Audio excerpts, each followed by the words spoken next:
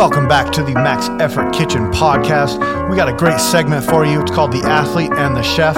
So sit back, relax, and let's go.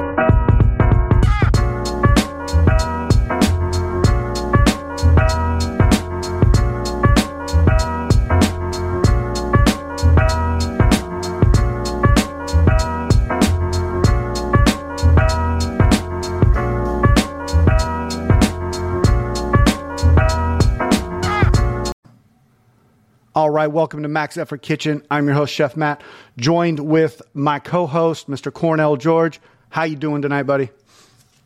Good. Just got back from the gym, came back, ate some ribs, ate some ice cream sandwiches. Nice. Now I'm ready for the show. Yeah, ribs and ice cream sandwiches. I mean, you can't go wrong with that combination. I don't know. We were just talking about before, like the idea of how much we can consume in that realm, it's crazy. It brings a little bit of guilt, but I love it.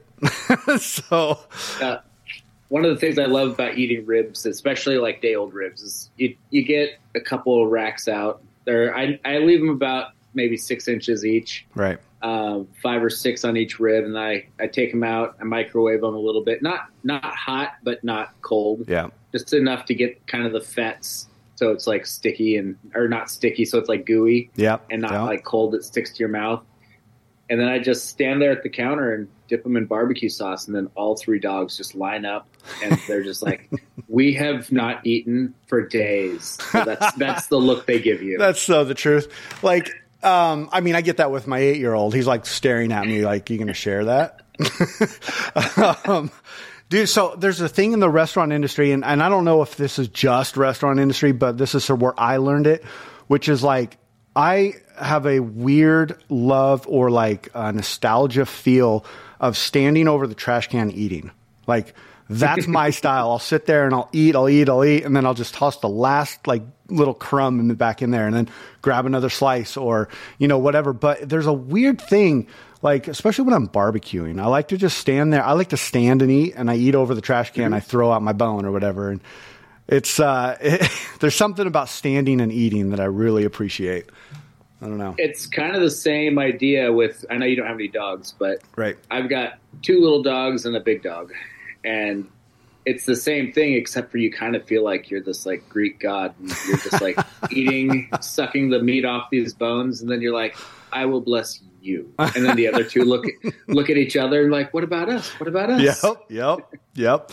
I finally have taught my kids, like, I'm probably not going to share it with you. So if you want one, you're going to have to get it on your own. So that's perfect. Yeah, that's fun. And it sounds like my fire alarm's going off. Great. That means my daughter got out of the shower. She's notorious for taking the steam showers. Okay. I know you made them. You just talked about them. I want you to talk about these ribs because I don't think you've actually told me how you made them. So, like, what did you do with them? So, I don't know all the real ways you make them how you make them. Yeah. The way that my family made them for pretty much my whole life is you get the baby back ribs and you chop them into about 6 to 8 inches each, and you drop them all in a pot of water. Yep. And then you'd add some salt and some garlic and some whatever else. That's the time where I love to just kind of go through the pantry and be like, what am I almost out of for our seasonings, and just dump it in the water. Nice. And you just clear out the pantry. Yeah. And then you just boil them for about 90 minutes. The bones are almost going to be one of just falling out. Mm-hmm. And then after that, you take them out, dry them off, cover them in some barbecue sauce, and then take them out to the barbecue and just kind of like, not too hot, but not too cool. Just put them on the barbecue and keep brushing more and more sauce onto it so it bakes it in, and then they're pretty much good. I like that.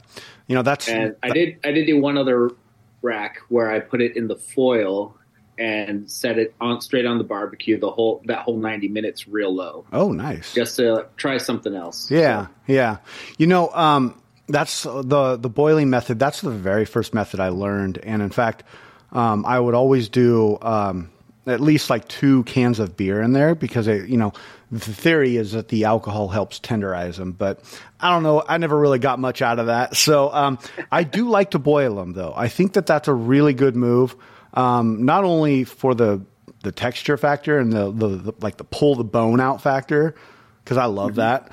But it allows you to, you can boil them the night before and then let them sit in the fridge and then like throw them on the barbecue as needed. I kind of like that. Sure. That's neat. I also I'm a big fan of simplicity and making things easy. And like you said, where you could pre-do these for if you're going to go to some friend's house for a barbecue or for a party or something like that. Yep. And then you can just show up and you're basically heating it up. You can even take them and put them in a bag full of barbecue sauce and put them in the fridge and let them sit till the next day. Yeah, I love that. And they're going to be great. Yeah, no, they are. Ribs are I don't eat them enough. I got to be honest. I don't eat them enough. And every time I do eat them, I'm like, okay, we're doing more of these. But like you had the ribs I made at the Kilo Chasers camp last year. And that's what that's primarily what I did was I boiled them. And then I threw them on the barbecue to get a little bit of char and stickiness on them so I could throw my rub on there. And then I just wrapped them in foil and threw them in the fridge and brought them up there and reheated them. And it was perfect. So, it works out. I also really like that. Yep, sorry, go. No. Go ahead. What's up? I was going to say, I like how easy this is. Yeah. Because I have some friends with Traegers and smokers and stuff, and they're just sitting there and they're just working it and they're just babying it. And I end up with my ribs at a party and they have their ribs at a party, and they're definitely different flavors. Yeah. But I feel like mine are normally gone first. Yeah. I don't know if I've actually said this on this show. My big hot take is that Traegers are just big ovens that you put outside. But I'm going to move on from that so we don't get locked into that one. So I don't have one, so you're good. Yeah, I know that about you. I made elotes. Do you know what those are? No. So it's the Mexican street corn.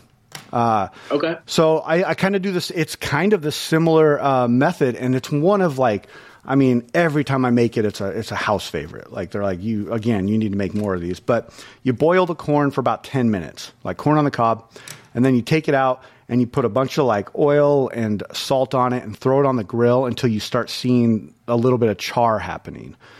And then what I do is I take them off and I have this mixture that I make. It's equal parts butter and mayonnaise, and I mix it up.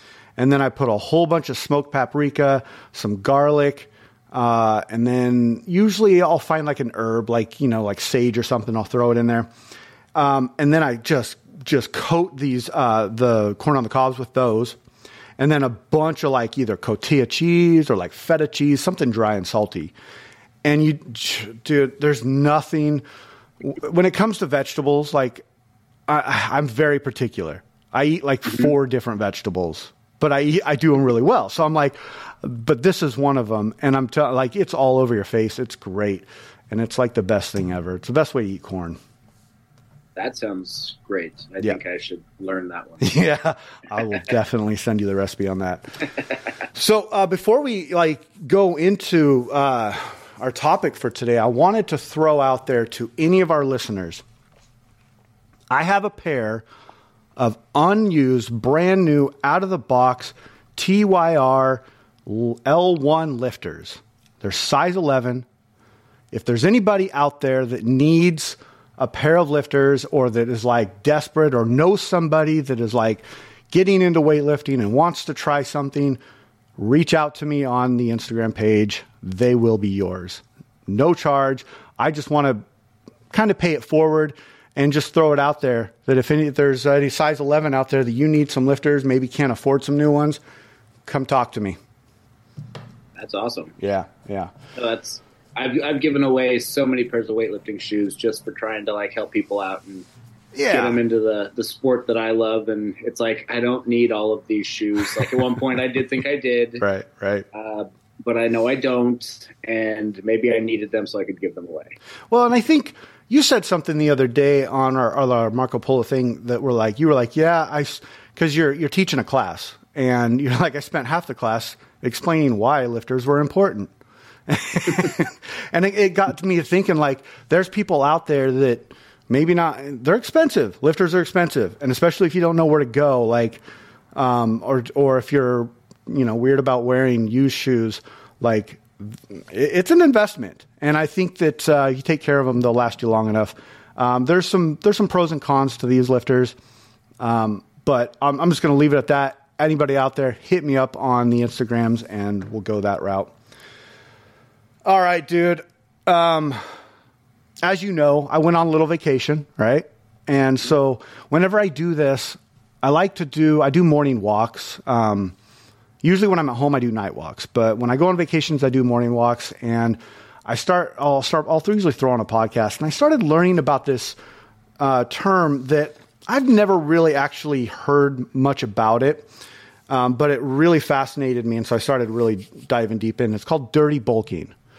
And dirty bulking, my mind immediately went to like somebody's doping or drugs, and I was like, whoa, what are they talking about? But the way that it came up in the conversation was dirty bulking when maybe somebody's going through the puberty period can stunt your growth. And I started learning about that. But I think the way I want to talk about it today is like just talking about what it is and not necessarily having an agenda with it. Have you heard of dirty bulking before?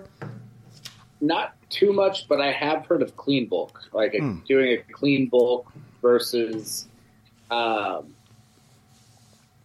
assuming versus a dirty bulk. I mean, yeah. I think that most of the time when people think of like, I'm in a bulking phase, they're just like, oh, they're just going to eat anything they can get their hands on. They're throwing out the window, like what's good for you, what's bad for you. Right. They're just going to be eating massive amounts of ice cream, candy, and whatever else they can get their hands on. Yeah, and it's in so many terms, that's what it is. Basically, I found out it's eating as much as possible with the highest caloric intake to achieve a significant gain. And what I found out was this is really big in the bodybuilding world. But as you and I both know, it does come up a lot in the weightlifting world, like a ton. And I think that there needs to be some education around it. Now, there's one thing that was very clear through all my research and all my listenings, that dirty bulking doesn't refer to like dirty eating or clean eating, because dirty bulking is based off of a quantity and not a quality. So you could be eating quality, like really quality food, and just like the massive amount of caloric intake, but it's still, what I found out is it's still bad for you. And I mean, we can kind of go through on why it is, but growing up in the weightlifting world, it was always like, I don't want to use the word preached, but it was definitely drilled into my head that you need to eat everything you possibly can get your hands on, to the point where my first weightlifting session that I ever did, like I'm talking like snatch, clean and jerk, squat. And this was coming out of CrossFit, but this was actually like weightlifting session. I went home and I ate a giant bowl of chili. And on my way home, I had I got 2 quarter pounders of cheese. And I actually have a picture of this day because I came from the CrossFit world. And as we all know, the CrossFit world is about restricting your eating. So this was like I went to Disneyland. I was like, I can eat all this? And the person that I lifted with was like, yes, you need to eat more than that. And I look back at that and I'm just like, I never questioned it, but I think it's smart to question that thought. I don't know. What are your thoughts on that? So I think that some of the stuff we need to kind of take into account is there's certain, I'm trying to think of I'm trying to put the right words to it, but if you look at, this is going to be maybe seem like a little bit of a tangent, but if you look at the people who are the most against drinking alcohol, okay, oftentimes are recovering alcoholics. Mm-hmm. If you look at the people who are the most against smoking, people who quit smoking. Okay. I I feel like if you're looking at, if someone is telling you nonstop that you need to eat, you need to eat, you need to eat, these are people who are never good at eating and never good at taking in the food. Yeah. That's a good point. There's a good chance that some of these people that are constantly pushing eat, don't eat. Huh. And they're just repeating back everything that was said to them because that's what their mentors, coaches, etc. were constantly telling them. But that might not be your problem. That's not my problem. That was their problem. Right, right. So I don't know if that makes sense, but I think that there's oftentimes I look at what's being told to me, and then I take a step back and I look at, okay, if this person is telling me this stuff nonstop, because that's what their coaches were saying, but they didn't say it to everybody else because they didn't have that problem, then maybe I don't have that problem, and this person is just repeating back what was constantly told to them. Yeah. I think that's a really, really good perspective because it kind of goes to show you that, like, as I don't know, as coaches, as lifters that have been in lifting for a long time, people that are on podcasts, people that are out there at all the meets, I think there's a level of responsibility that needs to be taken when it comes to very specific things. And I think eating is one of them. Training methodology is what it is. And I think that that comes high on the list, but I really feel like something that can affect your health dramatically, like dirty bulking, needs to be taken with a little bit more responsibility before you start just throwing out there like you just need to eat. Now, I'm going to put a disclaimer on this because there is no, like, I've heard this in a couple different areas. So I want to make sure that's being said, but I also want to make sure that we're, listeners, you're understanding like where we're coming from on this, because the idea of this dirty bulking, it to me seems like a very lazy approach to getting a gain. It's like the next step is to basically, start, go get on some tren, right? It's like, because if you're going to think about loading your body up with as much calories as possible, in my mind, based off what I know about nutrition, I know that that's going to have like tremendous amount of negative effects to you. It's going to lessen your hormones. First of all, there's depression, there's sluggish, there's stress, heart, cardio, fat gain. And then the top one that I found, like bad sleep. And I just thought when I saw bad sleep, I was like, my mind was blown because I was like, there have been multiple times where I'm like, I just can't get good sleep. And I started looking at my diet. And when I changed that to I'm not going to even say clean diet, but when I changed it to a diet that worked for my body, it dramatically changed. And I think that's really another idea is that, like, we're all individuals. All of our body process and metabolize things at a different rate. So to put a blanket statement out there that we need to eat everything you possibly can, I think is a bit irresponsible. Yeah, I think another thing that we as weightlifters, I'm not trying to like discourage anyone, but 99.999% of you are not going to the Olympics. Yeah, this is a hobby. Yeah. We do, like I do, and I know you do, we are trying to push our bodies as far as we can to see what we're capable of. But it doesn't mean I'm willing to become a diabetic potentially, or push my body to the point where I say to myself, I'm going to make 15 attempts at snatching 170 kilos when I'm not capable of that. Yeah. But like, what if I made it and then get hurt, blow out a shoulder, hurt my back, do something that I can't work from? Like, this is still a hobby. Yeah. And this is what we're I think that I'm trying to remember who said it, but the key to getting good in this sport is longevity, and it's being able to, like, how do you get as people come up to me and they're like, how did you get to the point where you can snatch what you can snatch? And I'm like, well, I've been doing it 10 years, and I honestly have never taken a break other than being injured. And when I am injured, I'm working around it. Yep. In 10 years this November. Yeah. Like, that's the real key. And I've had friends talk to me about, like, I think I'm going to try these steroids. I'm going to go on this. I'm going to go on that. And I'm like, how come? Like, I want to snatch 100 kilos. I'm like, you can snatch 100 kilos. Right. They're like, well, what if I want to snatch 120? I'm like, well, if you're consistent, like, give yourself 2 years, you'll snatch 120. If you go on steroids, maybe a year and a half. It's not the wonder pill that's just gonna make you strong and give you better technique. Right.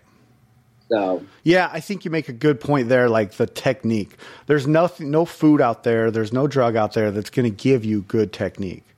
I'm 5 years into the sport, and I still struggle with technique. I've talked to people at the Masters competitions that are like, technique for me, like, is a challenge every day.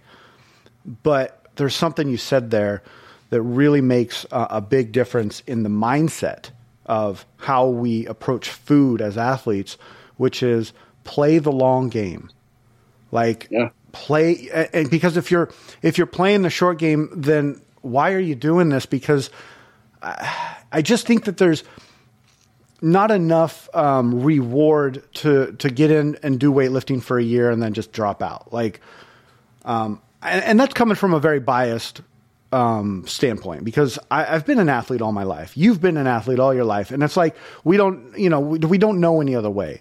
And I would say most of the people we talk to and hang out with are probably similar in fashion of that mindset. But I've always, and I've said this about many things, about relationships, about my athletics, about the way I parent. You got to play the long game. Like, there are certain times that playing that short game and having a short term outcome is beneficial, but don't get hung up on that outcome. It's like when somebody PRs, they get their 100 kilo snatch and they're like, all right, I made it. Right. And then they just get locked up like, yeah, I'm snatching 100 kilos, but that's cool. Snatch 100 kilos, pat on the back, high fives. Okay. The next day, now you're working towards 110. Now it's getting harder. And I think the same thing with the food is we got to take in consideration our intake of food at the quality and the quantity, but mainly the quantity so it benefits our training, not so it gets us bigger gains. It's like you're going after the wrong thing. Sure. Yeah. Yeah. I think a lot of people, they do put too much into the quality of their food that they're eating. Yes. And they will overeat and overeat, and they're wondering why they're not losing weight. I don't hold on to certain things very well, but I for some reason, so there was was it Super Size Me, the movie that came out? Yep.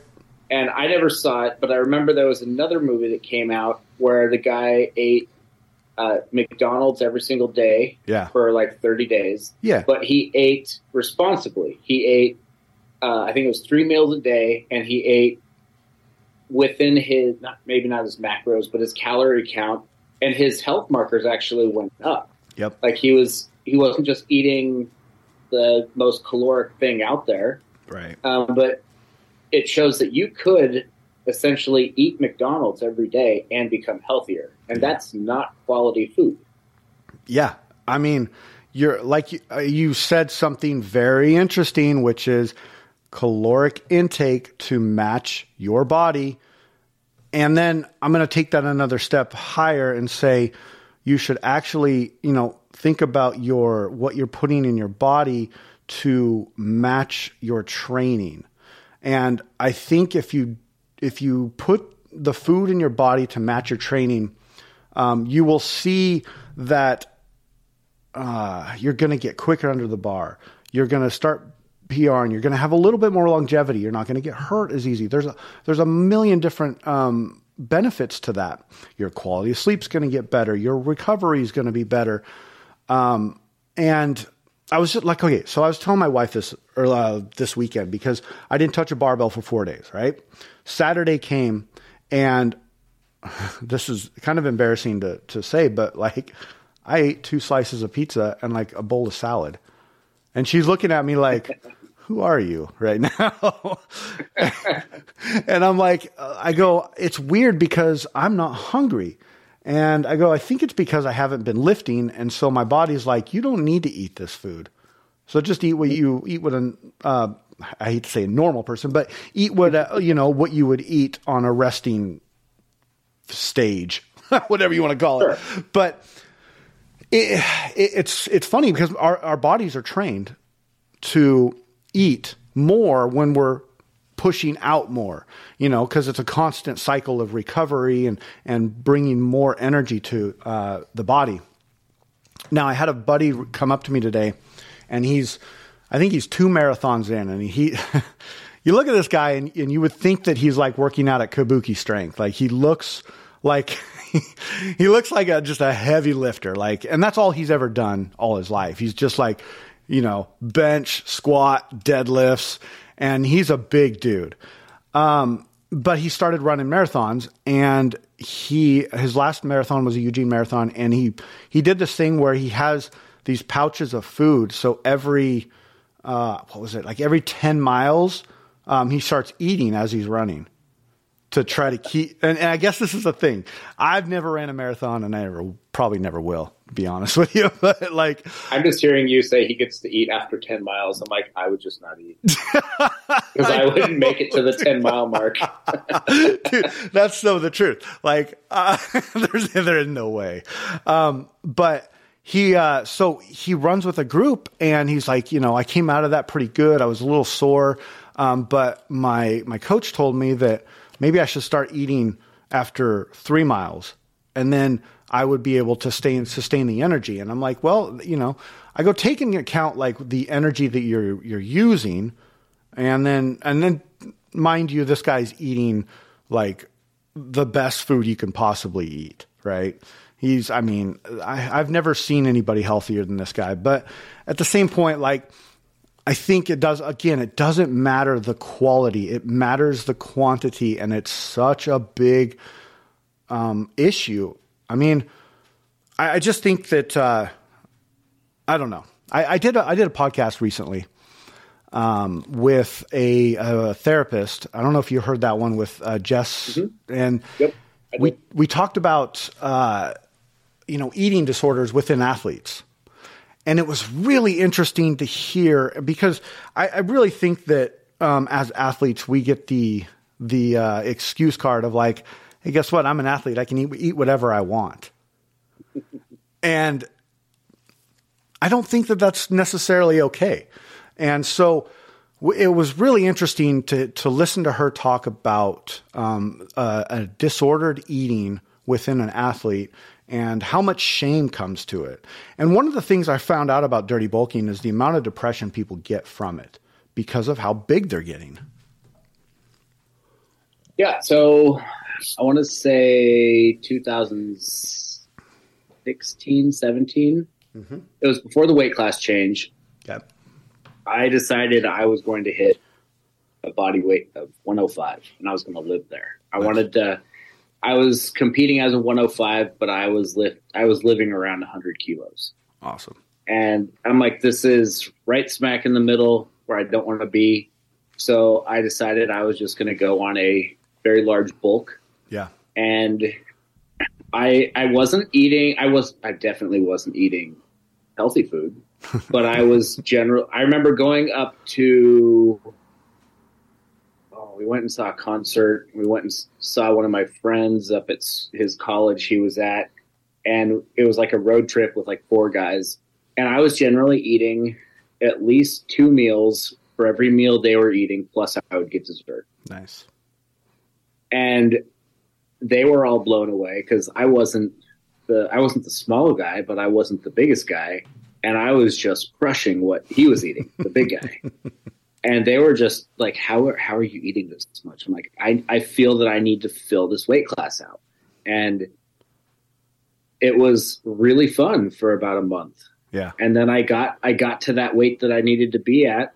I did the MyFitnessPal, calculated my calories that I had to do to maintain that. And it was, the weird part was when I was getting bigger, I was maintaining my physique, just getting bigger. Interesting. But then about a month after I got to that weight, and I was living then about 104.7 to 105.3, it all just changed, and I felt like a big fat guy. Like I didn't have the big shoulders anymore. I just had the big stomach. Right. And I didn't have, like, when I was getting bigger, I was like, this is great. And then it was like I got there and I was on the top of the mountain or whatever. And then all of a sudden I look around and I'm all alone and I'm just like sad, and it wasn't a good thing. No, that's interesting. I mean, did that bring, I mean, did you feel like you were kind of like shameful on like your body image and all that? I mean, is that? Yeah. I mean, I definitely didn't feel good about myself. I wasn't sleeping good. I was like, all the things that you just explained was kind of how I felt. Yeah. And then the weight classes changed, and I was like, I finally got to the point where I'm good at 105, because it probably took me about 6 months of living there for stuff to kind of rearrange and me feeling better, where now I'm not eating like 4,000 to 5,000 calories a day. I was down to about like 3,600. Yeah. 34, 36. Certain days were less, certain days were more, kind of how it goes.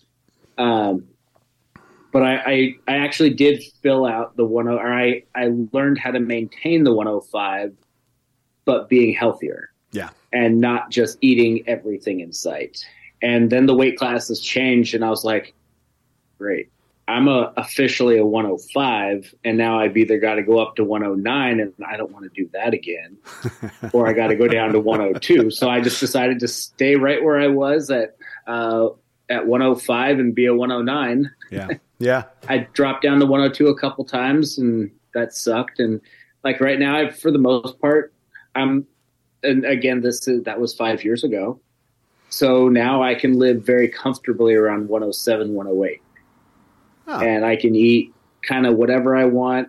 I'm reasonable about how much I eat. Yeah. I know that there's certain days when I listen to that show, I remember her saying that there's a lot of people and it's like a eating disorder, where they're saying, I went to the gym today so I can eat this. Yes.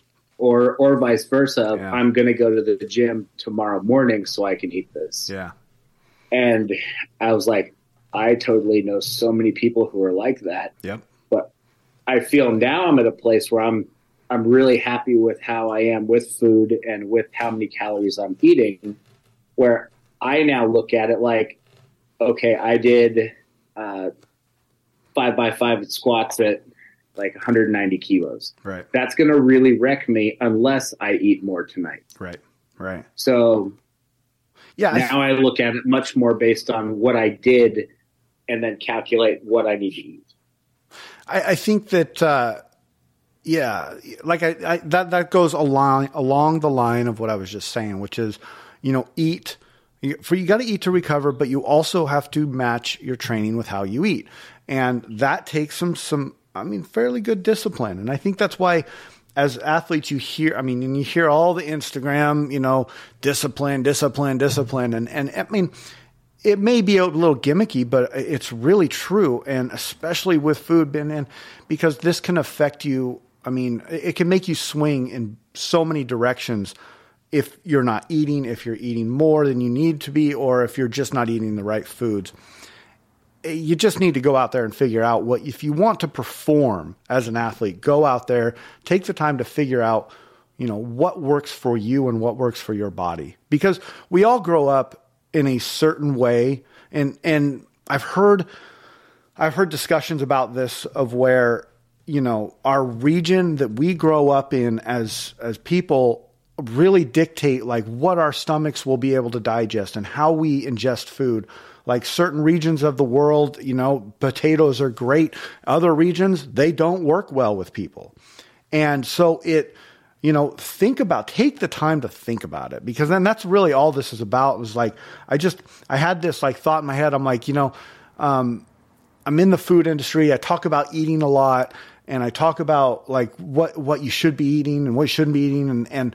But I just want to really put out there, like, take the time to figure out what you as an individual needs to be able to go out there and do a 5x5 at 190. What the hell, dude?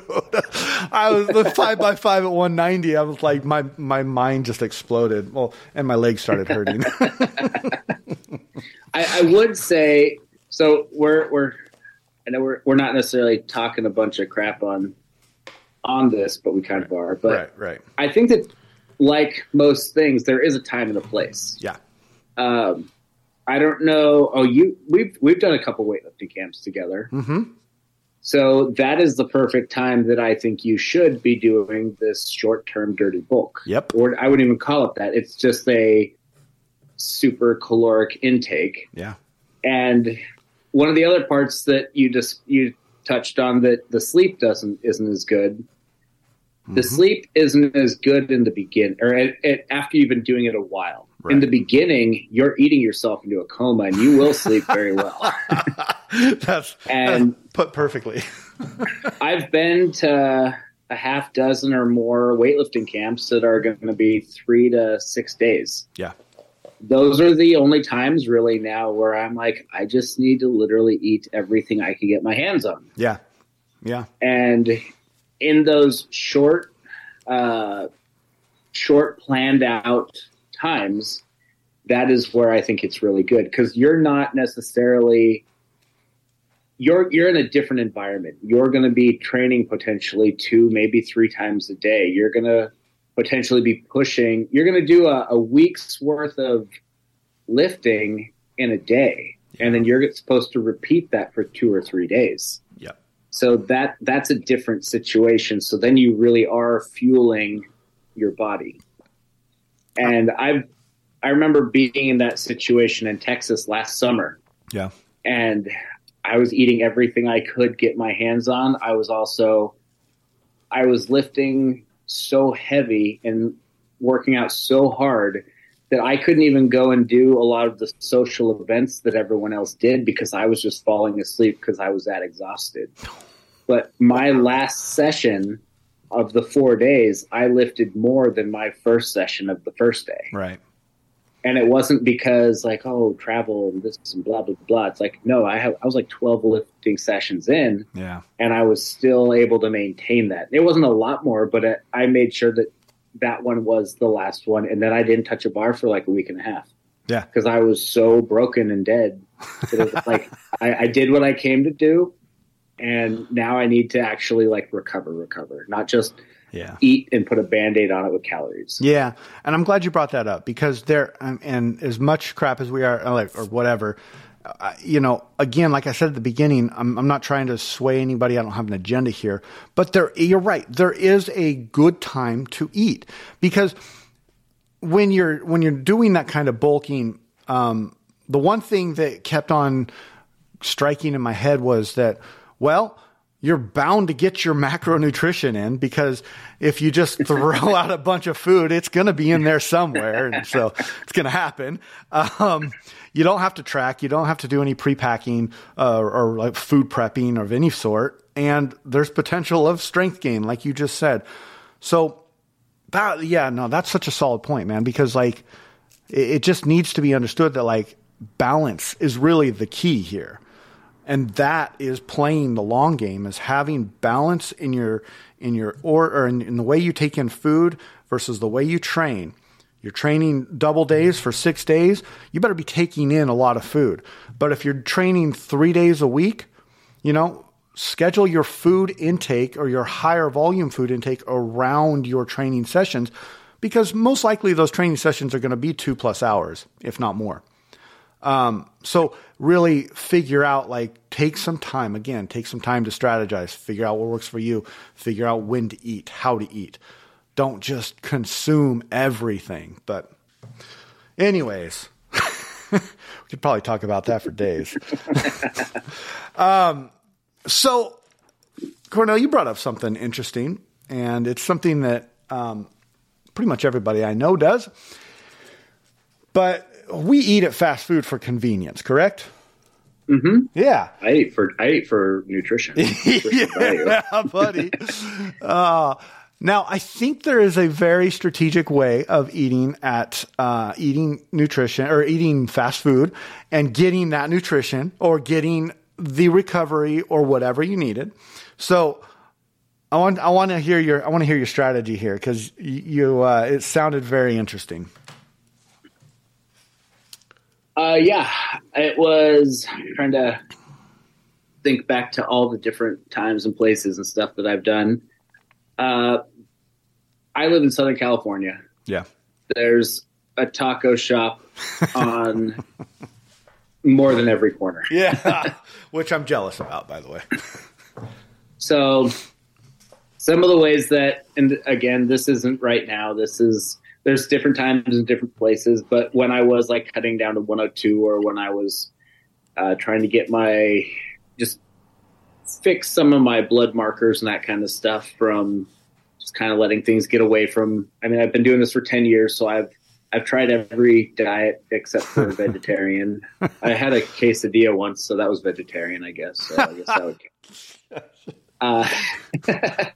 No, but I've done paleo, I've done zone, I've done keto, I've done carnivore, I've done like everything you can think of. Yeah.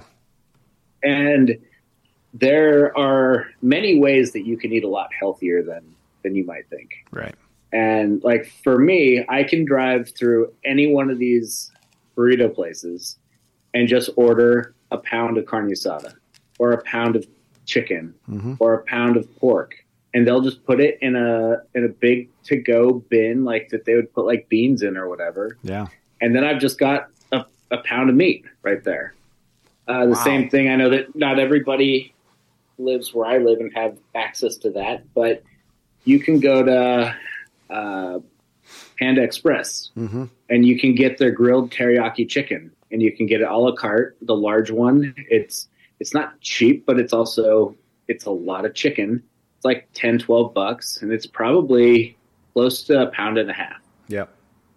And then you've got just some straight chicken right there that's grilled. Yeah, it's got soy sauce and that's not the greatest thing, but I think that eating that chicken is going to be better than eating a lot of the other stuff that you could be going through, getting French fries and getting that kind of crap. That's just empty calories. Yeah, you're right. Another here, this is a funny one, but go to for eggs for breakfast. I don't know if you know this, but Jack in the Box, they fry a real egg. They're not using eggs from the cartons. They're not doing anything. They're popping a real egg on the griddle and frying it up. And so you can buy like, what was it? It was the croissant breakfast sandwich, and I'd get the croissant on the side. And so you buy 3 of them, and I think they're like $1.99 each. So you buy 3 of them, and then you got 3 eggs, and plus I never eat. I usually would eat like one of the kind of flimsy croissants with it, but that was a really easy way and quick way to get real eggs in my system. Now, you know me, we talk quite frequently, and you see me going to McDonald's for breakfast, and I do it, and I don't think they're using the carton eggs, and I know that for a fact because I asked. But all those are eggs with a little bit of citric acid in them. And the citric acid, all that does is makes it shelf stable. So it's just whipped up eggs. And they're pouring it on a griddle and whatever. So I like to get their big breakfast, which is 3 pancakes. It comes with a sausage patty, a bunch of scrambled eggs, and a biscuit. And then I have basically a full breakfast, and I usually do this after like a max out session or if I've had a big week, like that's where I'm going. That's what I'm getting there, and get an orange juice or a coffee with it, and it works. And I think that we can, as athletes, there's not everybody out there can't always afford all the good stuff, and we've been talking about this kind of for the past 3 shows about ways to eat efficiently and affordable. And these are just some really good ways. Bean burritos at Taco Bell, Bean burrito. What's wrong with a bean burrito, right? The refried beans, a little bit of sour cream. There's so much protein in the amount of protein in those bean burritos people aren't going to believe it. Right now. It's crazy. And they're like, I don't know. I don't remember the price of them. They're under $2. I know that. Well, they're not 69 cents back when I was. Oh, man. When I was growing up in high school, I used to live pretty close. I was probably about a block away from a Taco Bell, and I was like there every day. It was getting gas and then getting my Taco Bell. Yeah, dude, I just think that, fast food gets a bad rap for a very good reason, but let's take take the time to look at the menu, because there are some things on there that are pretty, you can do. I don't know. Yeah. Well, I know we're just sticking to kind of McDonald's right now, so that's fine. Yeah. But you can get, I believe, 2 McDoubles for $4 right now. Yeah. So that's going to be 4 patties. If you are trying to limit the calories but still get the most protein, and I'm a big fan of eating fat. Yeah. I feel like if you eat fat, you're going to stay fuller longer. Yeah. If you eat a lot of carbs, you're going to get energy quick, but it goes away fast, and then you're hungry again. Right. So get 2 McDoubles, take 2 of the pieces of bread, throw them away, give them to the birds if you there you go. Not wanting to be wasteful. Meaning throw it out the window and birds will get it. Yes. Then take those 2 patties and squish them between the other burger. Yep. Now you've got a 4x4 of, it's not a big burger, but it's $4. And that's going to be a lot more protein and a lot less of the crap stuff that you don't necessarily want to eat. One of the guys I used to work for forever ago, he used to get that's what he would do, but then he would have them add extra, a bunch of onions on top just for flavor. Yeah. And Dairy Queen, you can go and you can get the patties on lettuce. They'll just do it on lettuce if you want it on lettuce, and they'll put everything on it, onions. And one thing I like about Dairy Queen is they put mustard on their hamburgers.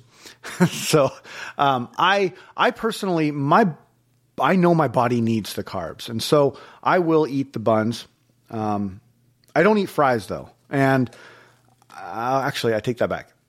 I'm very specific. I'll eat Wendy's fries because I know they cut those pretty fresh. Well, maybe those are the best. They are the best, and they put so much salt on them, and I'm just like, they're so good.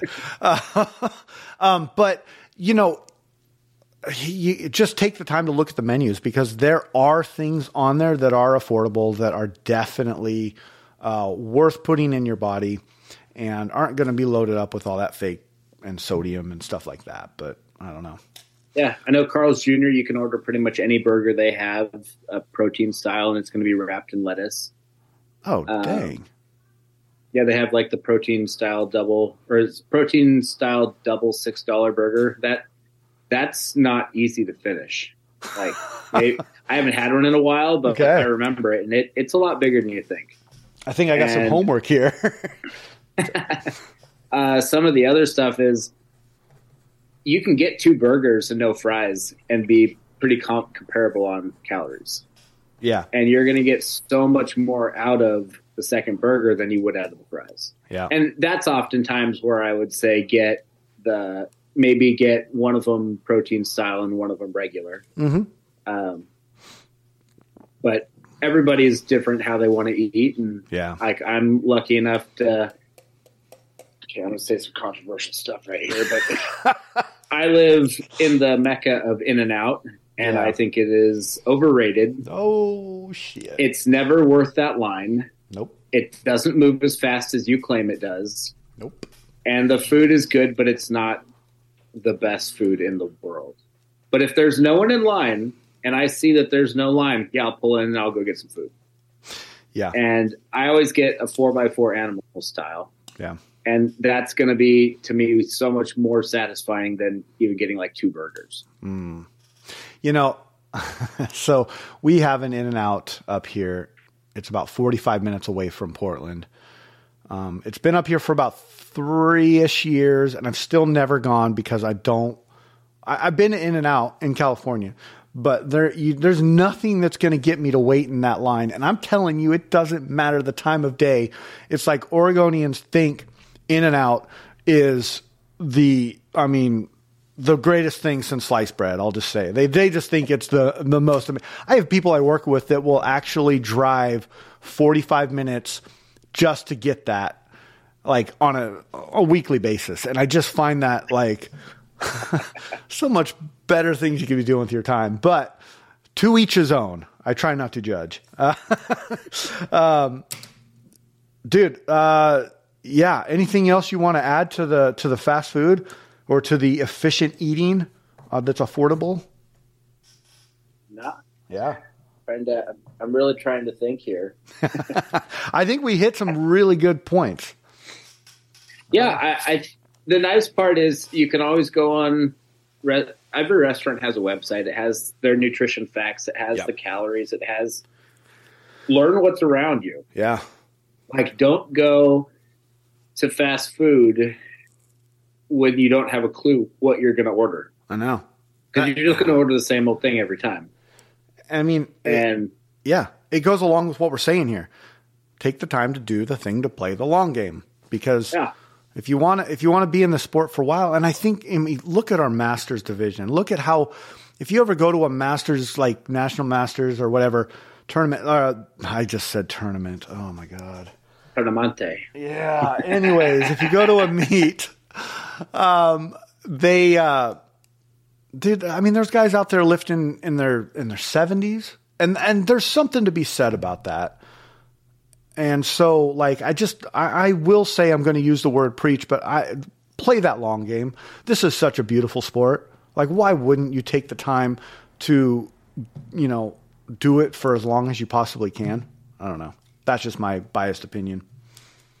Yeah, I used to surf a long time ago, and I remember hearing these old guys talking about it, and they were like, what other sports can guys play? This was guys talking, so we'll say people. Yeah. That they can play all the way into their 70s or 80s. Yeah. And they're like, surfing is one of those things that you can just paddle out. You don't necessarily have to catch the big waves. You don't have to go out on the real big days, but you can go out there and hang out with friends. Yeah.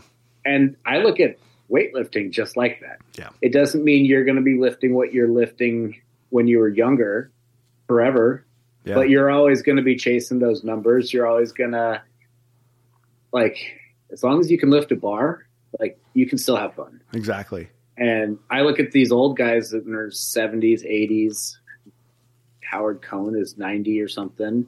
He's got like his slip-on old man shoes, and I mean, there's no such thing as a lockout. And, but he's still having so much fun out there. Right. And you weren't at Masters Worlds, but we met this guy who is like 85 years old who flew in from Scotland. Wow. And he was in a kilt and all this stuff, and he was pissed off because he couldn't afford to buy any whiskey. So I ended up going to the liquor store down the street, and I got him a little bottle, and I was like, you didn't get this from me, and I just walked away. That's great. But like, you can do this as long as if you put the work into it, you can do this for so much longer than you think. Yeah. And I think that's a good message for a lot of things in life, but like, just put the effort, put the work in, and, good things happen. So, dude, 53 minutes, our longest show yet. I like it. And that flew by.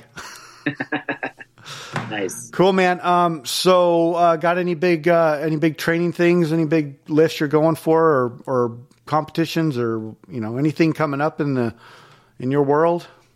Well, in exactly 12 hours and 2 minutes, the SoCal Maverick Summer Championship Classic, whatever, SoCal meet, sponsored by Maverick Weights. Yep. That is becoming available for registration. Oh. The last meet was sponsored by Virus, and it sold out in less than 2 hours. Wow. So I literally have 2 alarms set. I have the website opened up and ready to just refresh and then hit register. Nice. that's pretty much it right now. Didn't you say that if you win a weight class, you get a barbell? Yes, they are giving away barbells to every single weight class, men and women. Dude, I haven't been to a SoCal meet, and they sound awesome.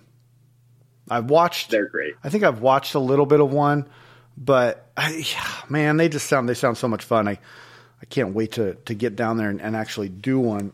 You know, it's my goal to get down there at least once a year, and I think I'm coming down before that meet. I originally was going to do that meet, but cool. Yeah. Nice. Anyways, dude, well, great show, and man, get out there, lift some weights, people, eat some good food, and don't overeat. Just balance. You got anything? Exactly. Yeah. Got anything to say? Leave the people with? No, that's it. All right. Go have fun. Go have fun. Exactly. Play the long game. All right, everybody. Thanks for listening. Have a great night, and we'll see you next time.